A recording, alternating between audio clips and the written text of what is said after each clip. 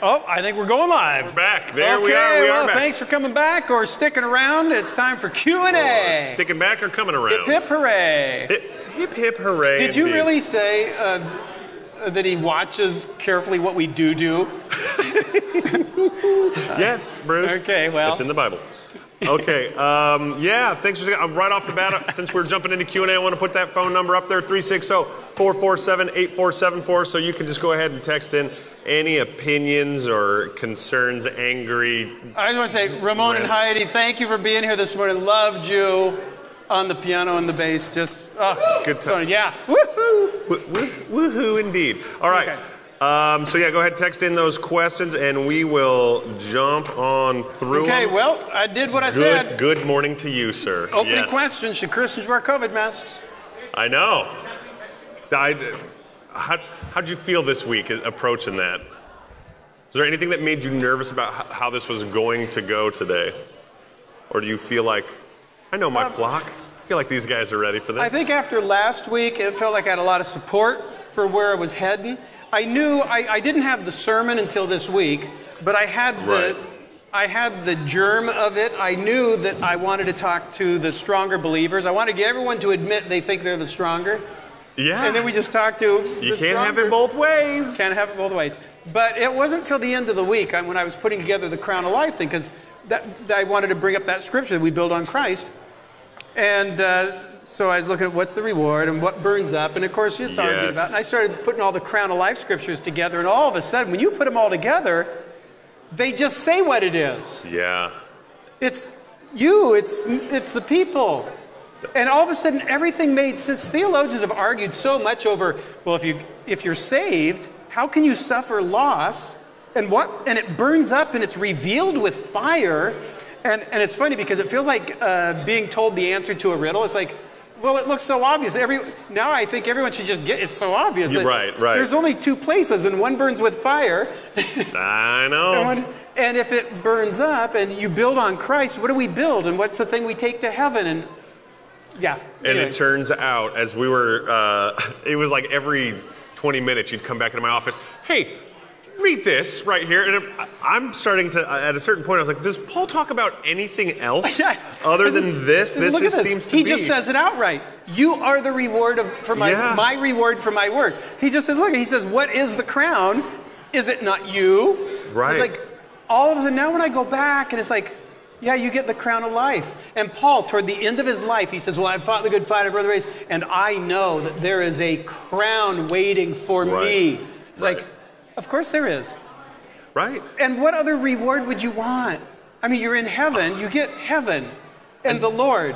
And it's like, that's what people struggle over with. What are you suffering a loss of, and what are you gaining? And it's like, it's the place where you finally realize there's only one thing that matters.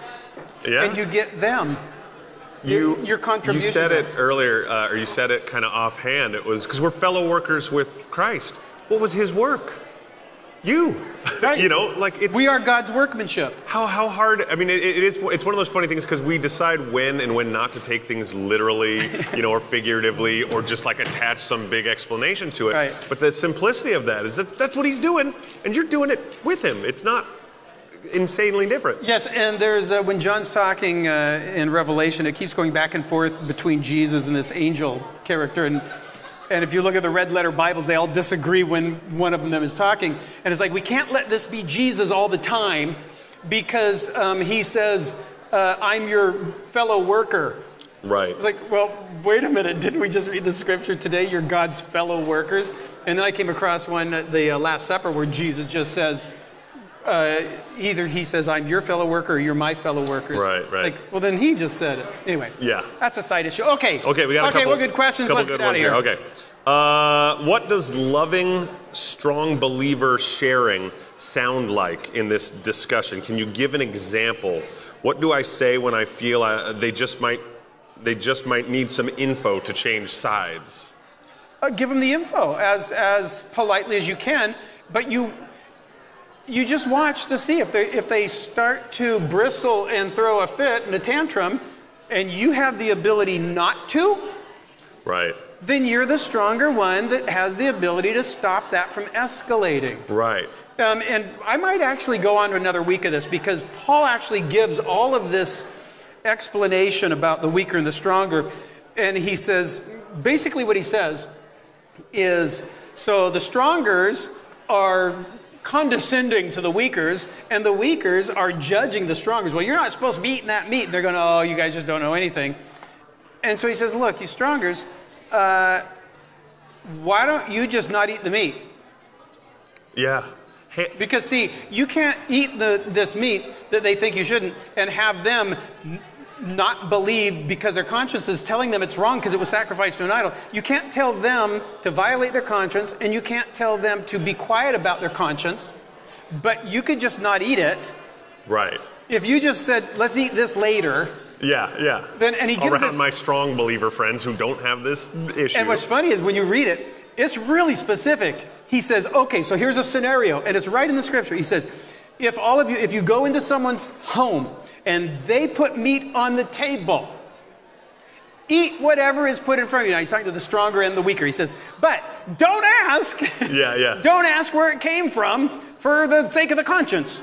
But if the guy says, oh, this was meat offered, okay, now we're in a different situation. Right. So you guys don't eat it for the sake of the conscience, but you don't eat it either for the sake of their conscience. Yeah. It's really funny. It's a very specific way of doing life in the Lord.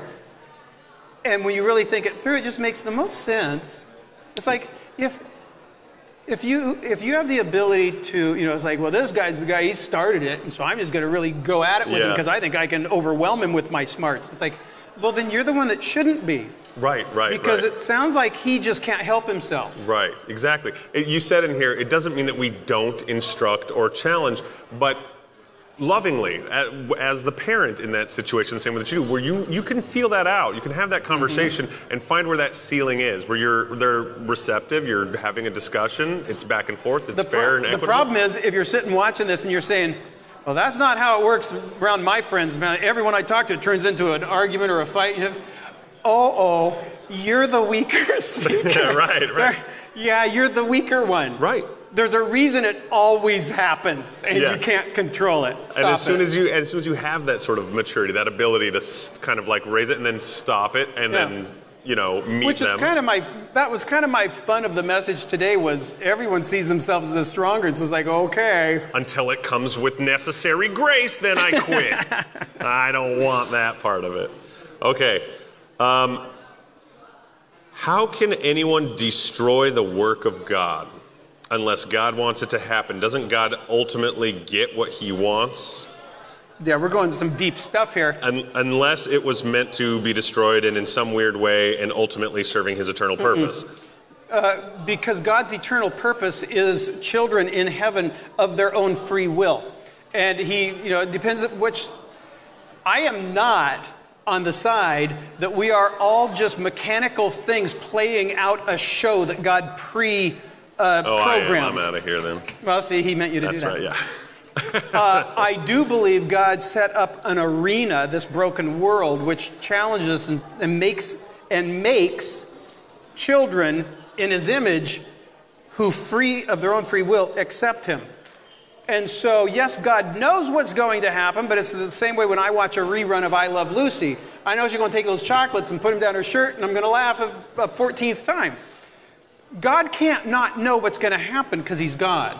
That doesn't mean he's making the things happen. So, yes, ultimately his will is this place doing what it's doing, but within that, and we're not going to arrive at a conclusion here because, boy, this has been argued forever, where those lines are. Mm-hmm.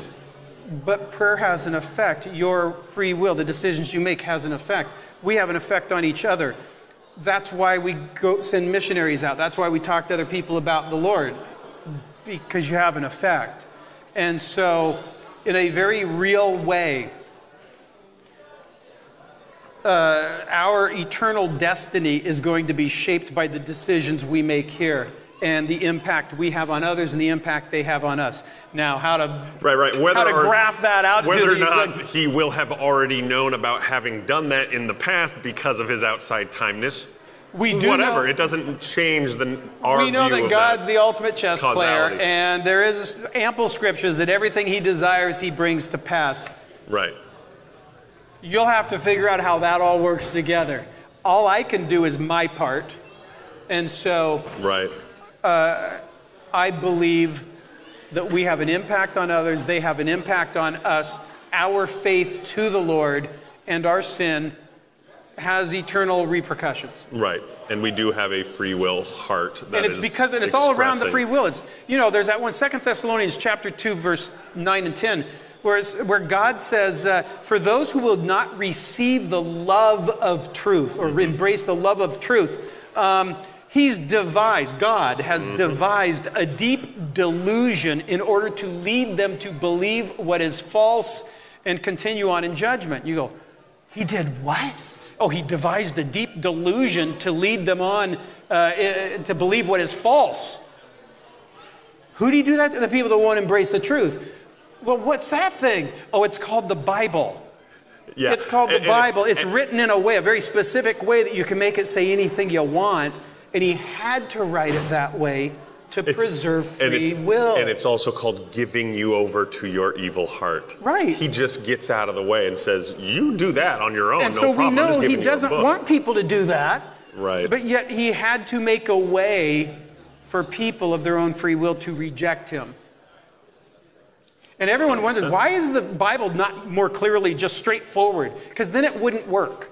Yeah. He had to write a book that if you want to seek and ask and knock, he will reveal. You're not in control. He is. But if you want to take the same book and make it say anything you want, you can. You can pick here and you can pick there. We got 1,000 different versions of Christianity. We got all kinds of cults. The atheists are taking that Bible and saying, oh, look, this proves that he isn't a God of love because this. Yeah, you can make it say he created a deep delusion in order to lead you to believe what is false if you won't embrace the truth. Right. Because there's only one thing left if you don't embrace truth, not truth. And that comes in every shape and form. And I'll tell you, that verse is so weird and scary, but when you understand it's just the Word of God, it's given me a whole new appreciation for the Word of God, because it's easy to judge it and go, well, what are the guys thinking? Just say it. What?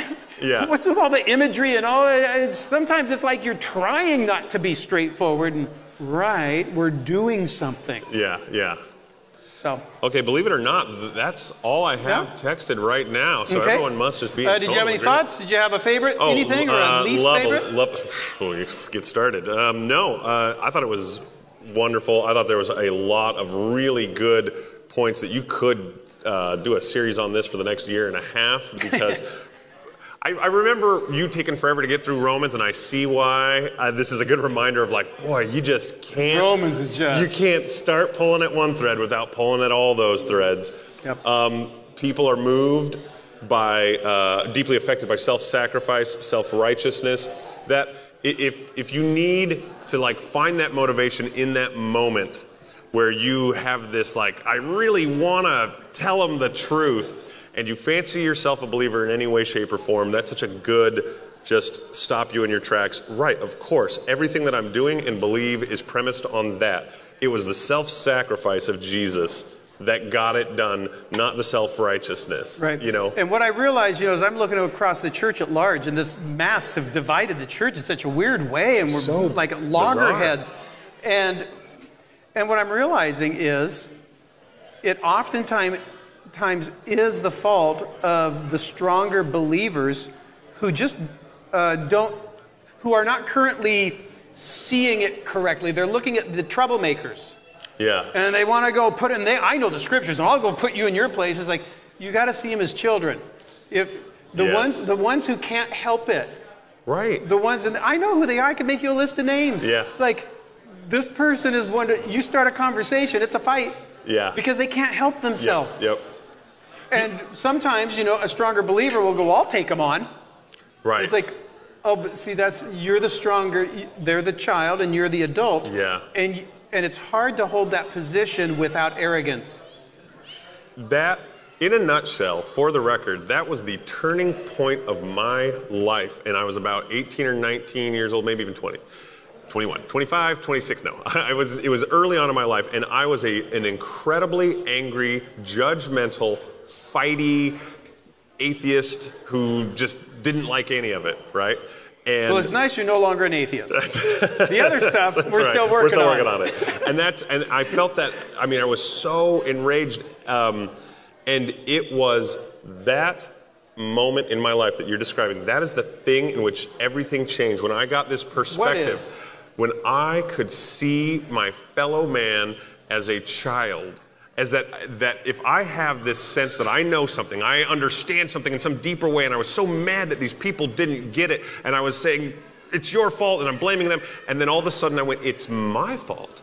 If I think I understand this, and I'm mad at all these people for not understanding it, what have I done? To help. What have I done to help? And here we are. That moment led me here because that's the truth. If you can't answer that question, what have you done? I started doing. I started saying, you gotta go help them out. That's a high note to end on. I like that. Boy, oh boy. That's good. So love it. What are we doing next week? We're sticking in here a little bit. I don't know. I might do unity over uniformity. I was thinking maybe I know we've been talking about doing a Halloween message. Yeah. And you doing it, and maybe you should do it the week before since Halloween's on a Sunday. I don't know. What do you think? Or on a Sunday. Or on the Halloween Sunday. Halloween, wouldn't it be weird to not do the Halloween on Halloween? Except if you're saying things in the message about what you should do on Halloween, that might be a little late. But it's that night. We'll talk about it, not here, all right? Okay. All right, okay. Hey, love you guys. y'all. Thanks for sticking around. We'll do this again next week. How about? Sounds good to me. All right. See you later.